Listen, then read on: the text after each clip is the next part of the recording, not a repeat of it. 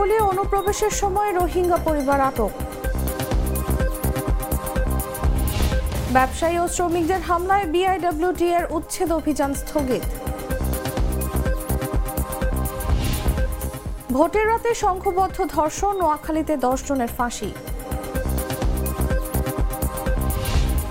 ঠাকুরগাঁওয়ে আমদানির খবরে হুহু করে কমছে আলুর দাম।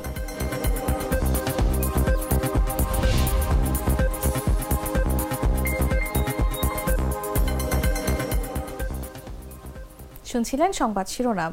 দেশজুড়ে সংবাদে সবাইকে আমন্ত্রণ জানাচ্ছি, সাথে আছি আমি তাসলিমা তিথি।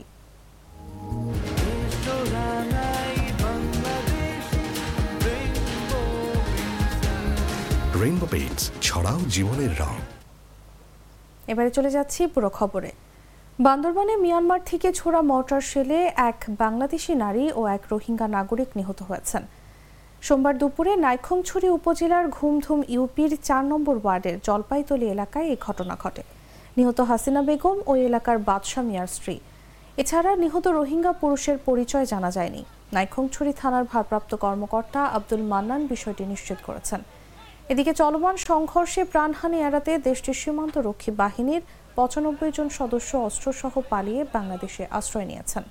এ নিয়ে ঘুমধুম সীমান্তের 6 শিক্ষা প্রতিষ্ঠান অনির্দিষ্টকালের জন্য বন্ধ ঘোষণা করা হয়েছে। গোলাগুলির সময় নাইক্ষ্যংছড়ির তোমরো এলাকায় বেশ কয়েকটি মর্টার শেল এসে পড়ে।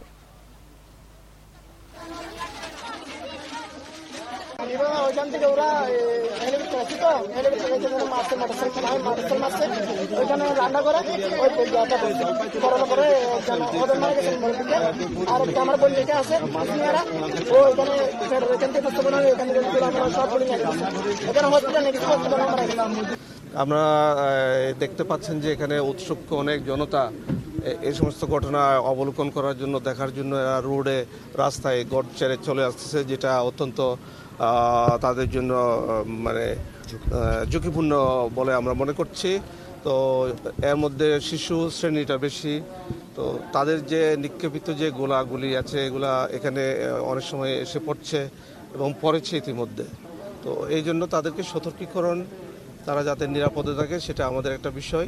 তাদের তারা অবলোকন করলো কি করলো না, ইট ডাজন্ট ম্যাটার, এটা আমরা উই ডোন্ট কেয়ার। বাট আমরা আমাদের স্থান থেকে অত্যন্ত সবল আছি। ওরা যাতে তারা ইচ্ছে করলেও এখানে চলে আসতে পারবে না, আর যদি চলে আসে আমরা যাতে ব্যবস্থা নিতে পারি। বান্দরবানের তোমরো সীমান্তে ব্যাপক গোলাগুলির পর এবার কক্সবাজারের উখিয়ার, পালংখালী এবং টেকনাফে হোয়াইকং উলবনিয়া সীমান্তে ব্যাপক গোলাগুলি শুরু হয়েছে। সোমবার সকাল 10:30টার দিকে ব্যাপক গোলাগুলি শুরু হয় বলে জানিয়েছেন স্থানীয়রা। এ সময় বাংলাদেশে অনুপ্রবেশের সময় উলবনিয়া সীমান্ত থেকে এক রোহিঙ্গা পরিবারকে আটক করেছে বিজিবি। স্থানীয়দের দেওয়া তথ্য মতে স্থলপথে গোলাগুলির সঙ্গে হেলিকপ্টার থেকেও ছোড়া হচ্ছে গুলি। ধারণা করা হচ্ছে বিদ্রোহীদের দখল করে নেওয়া অঞ্চল উদ্ধার করতে হামলা চালাচ্ছে সরকারি বাহিনী। সীমান্ত জুড়ে তীব্র গোলাগুলিতে আতঙ্কে ঘরবাড়ি ছেড়েছেন স্থানীয়রা। এদিকে বেলা 11টার দিকে মিয়ানমার থেকে উলবনিয়া সীমান্ত পার হয়ে একটি রোহিঙ্গা পরিবার বাংলাদেশে ঢুকে পড়লে দায়িত্বরত বিজিবি সদস্যরা তাদের আটক করে। স্বামী স্ত্রী ছাড়াও তাদের সঙ্গে 3 শিশু রয়েছে।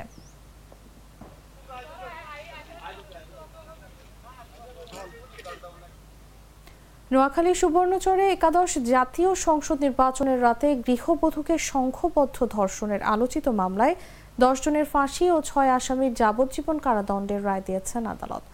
সোমবার দুপুর 12:30টায় জেলার নারী ও শিশু নির্যাতন দমন ট্রাইব্যুনাল 2 এর বিচারক ফাতেমা ফেরদৌস এই রায় ঘোষণা করেন। রাষ্ট্রপক্ষের কৌশলী পাবলিক প্রসিকিউটর মোহাম্মদ মুর্তজা আলী পাটোয়ারি রায়ের বিষয়টি নিশ্চিত করেন।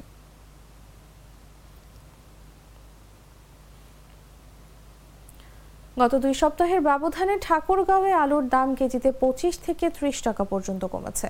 14 থেকে 15 দিন আগেও প্রতি বস্তা আলু কৃষকরা বিক্রি করেছেন 2250 থেকে 2300 টাকায়, আর এখন বিক্রি হচ্ছে 900 থেকে 950 টাকায়।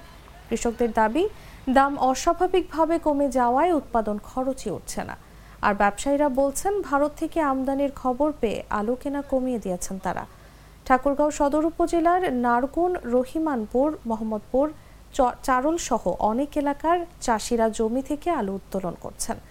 ঠাকুরগাঁও কৃষি সম্প্রসারণ অধিদপ্তরের উপপরিচালক সিরাজুল ইসলাম জাগো নিউজকে বলেন, আলুর ব্যাপক দরপতনে কৃষক ক্ষতিগ্রস্ত হবেন। ভালো দাম পাওয়ার জন্য আলু সংরক্ষণ ও জাতভেদে চাহিদা অনুযায়ী চাষে কৃষকদের পরামর্শ দেন এই কর্মকর্তা।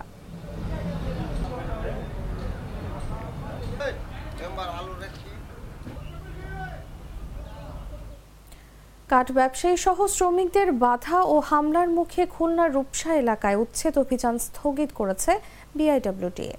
উচ্ছেদ অভিযান চালাতে গিয়ে স্থানীয় কাঠ ব্যবসায়ী ও শ্রমিকরা সড়ক অবরোধ করে উচ্ছেদ অভিযানের বিরোধিতা করেন। এমনকি তারা বিআইডব্লিউটিএর কর্মকর্তা কর্মচারীদের উপর হামলা ও তাদের গাড়ি ভাঙচুর করেন। হামলায় বিআইডব্লিউটিএর ৩ কর্মী আহত হয়েছেন। বিআইডব্লিউটিএ খুলনার উপপরিচালক মোহাম্মদ মোস্তাফিজুর রহমান বিষয়টি নিশ্চিত করেছেন। সোমবার বেলা 11টার দিকে এই হামলার ঘটনা ঘটে। রবিবার বিআইডব্লিউটিএ কর্তৃপক্ষ এলাকায় মাইকিং করে ব্যবসায়ীদের সরে যাওয়ার নির্দেশ দেন। এর প্রতিবাদে ব্যবসায়ীরা আজ সোমবার সকাল 10টায় রূপসা স্ট্যান্ড রোডে মানববন্ধনের আয়োজন করেন এবং সড়কে কাঠের গুঁড়ি ফেলে অবরোধ করেন।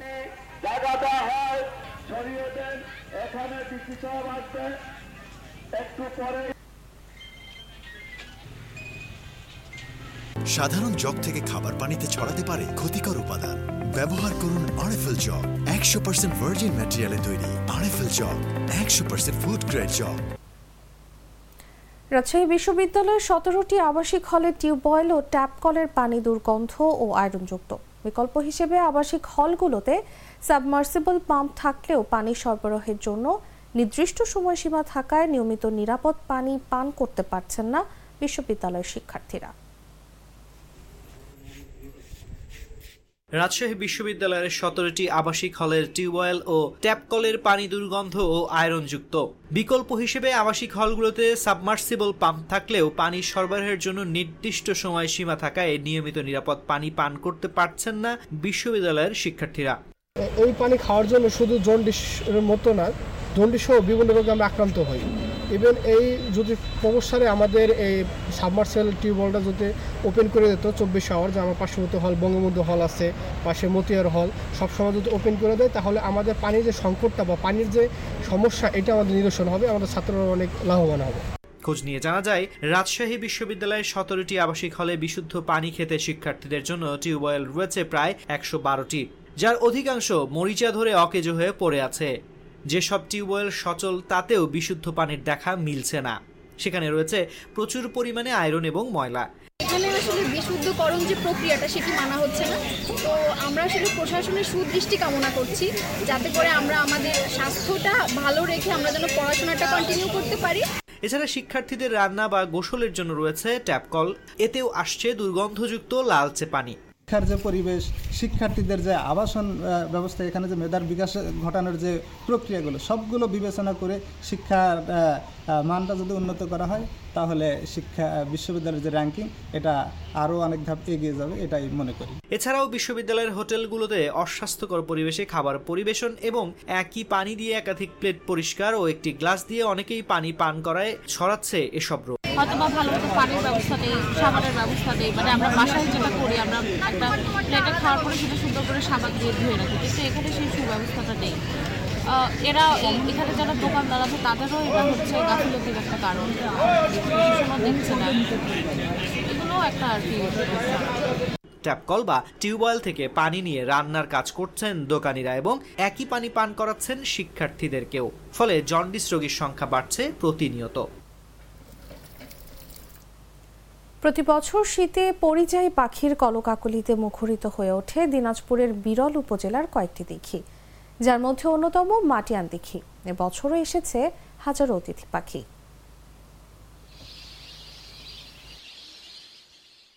প্রতিবছর শীতে পরিযায়ী পাখির কলকাকলিতে মুখরিত হয়ে ওঠে দিনাজপুরের বিরল উপজেলার কয়েকটি দিঘি, যার মধ্যে অন্যতম ৩ নং ধামইর ইউনিয়নের মাটিয়ান দিঘি। এবছরও এসেছে হাজারো অতিথি পাখি। ফজরের আজানের আগ থেকে সূর্যাস্ত পর্যন্ত হাজারো পরিযায়ী পাখির কলরবে মুখরিত থাকে মাটিয়ান গ্রামের চারপাশ। আমার পাড়ার লোক কোনো বলাগালি করে না, যারা অন্য বাইরে লোক আইলেও কোনো গলাগালি পক্ষী বলায় না। পখিলা দেখে তুই মনে করে মেলা বছরতে আসে, পক্ষী বড় দিঘি মেলা বছরতে আসে, দিঘি পাড়ে প্রবাস করে, এখানে বাচ্চা করে। শীতকালে বেশি হয়, শীতকালে সব সময় মনে করেন ফাগুন মাস পর্যন্ত থাকে। এবারও পরিযায়ী পাখির আগমনে পুরো দিঘি সেজেছে নতুন সাজে। এসব পাখি দেখার জন্য শহর থেকেও পাখি প্রেমীরা ছুটছেন মাটিয়ান দিঘির পারে। আমি এখানে এসেছিলাম অতিথি পাখি দেখতে। আমরা এখানে ঠিক বিকালে এসেছি, দেখলাম আসলেই এখানে অনেক পাখি, এত পাখি আমি কখনো চোখে দেখিনি। সরেজমিনে দেখা যায় শীত প্রধান বিভিন্ন দেশ থেকে আসা এসব পাখি ও জলাশয়ের প্রাকৃতিক নয়নাভিরাম দৃশ্য দেখতে প্রতিদিন ভিড় জমান দর্শনার্থীরা। পাখিদের কলকাকলিতে মুখরিত থাকে পুরো এলাকা। পাখি প্রেমীরা পাখিগুলোকে এক নজর দেখার জন্য ছুটে আসেন দূর দূরান্ত থেকে।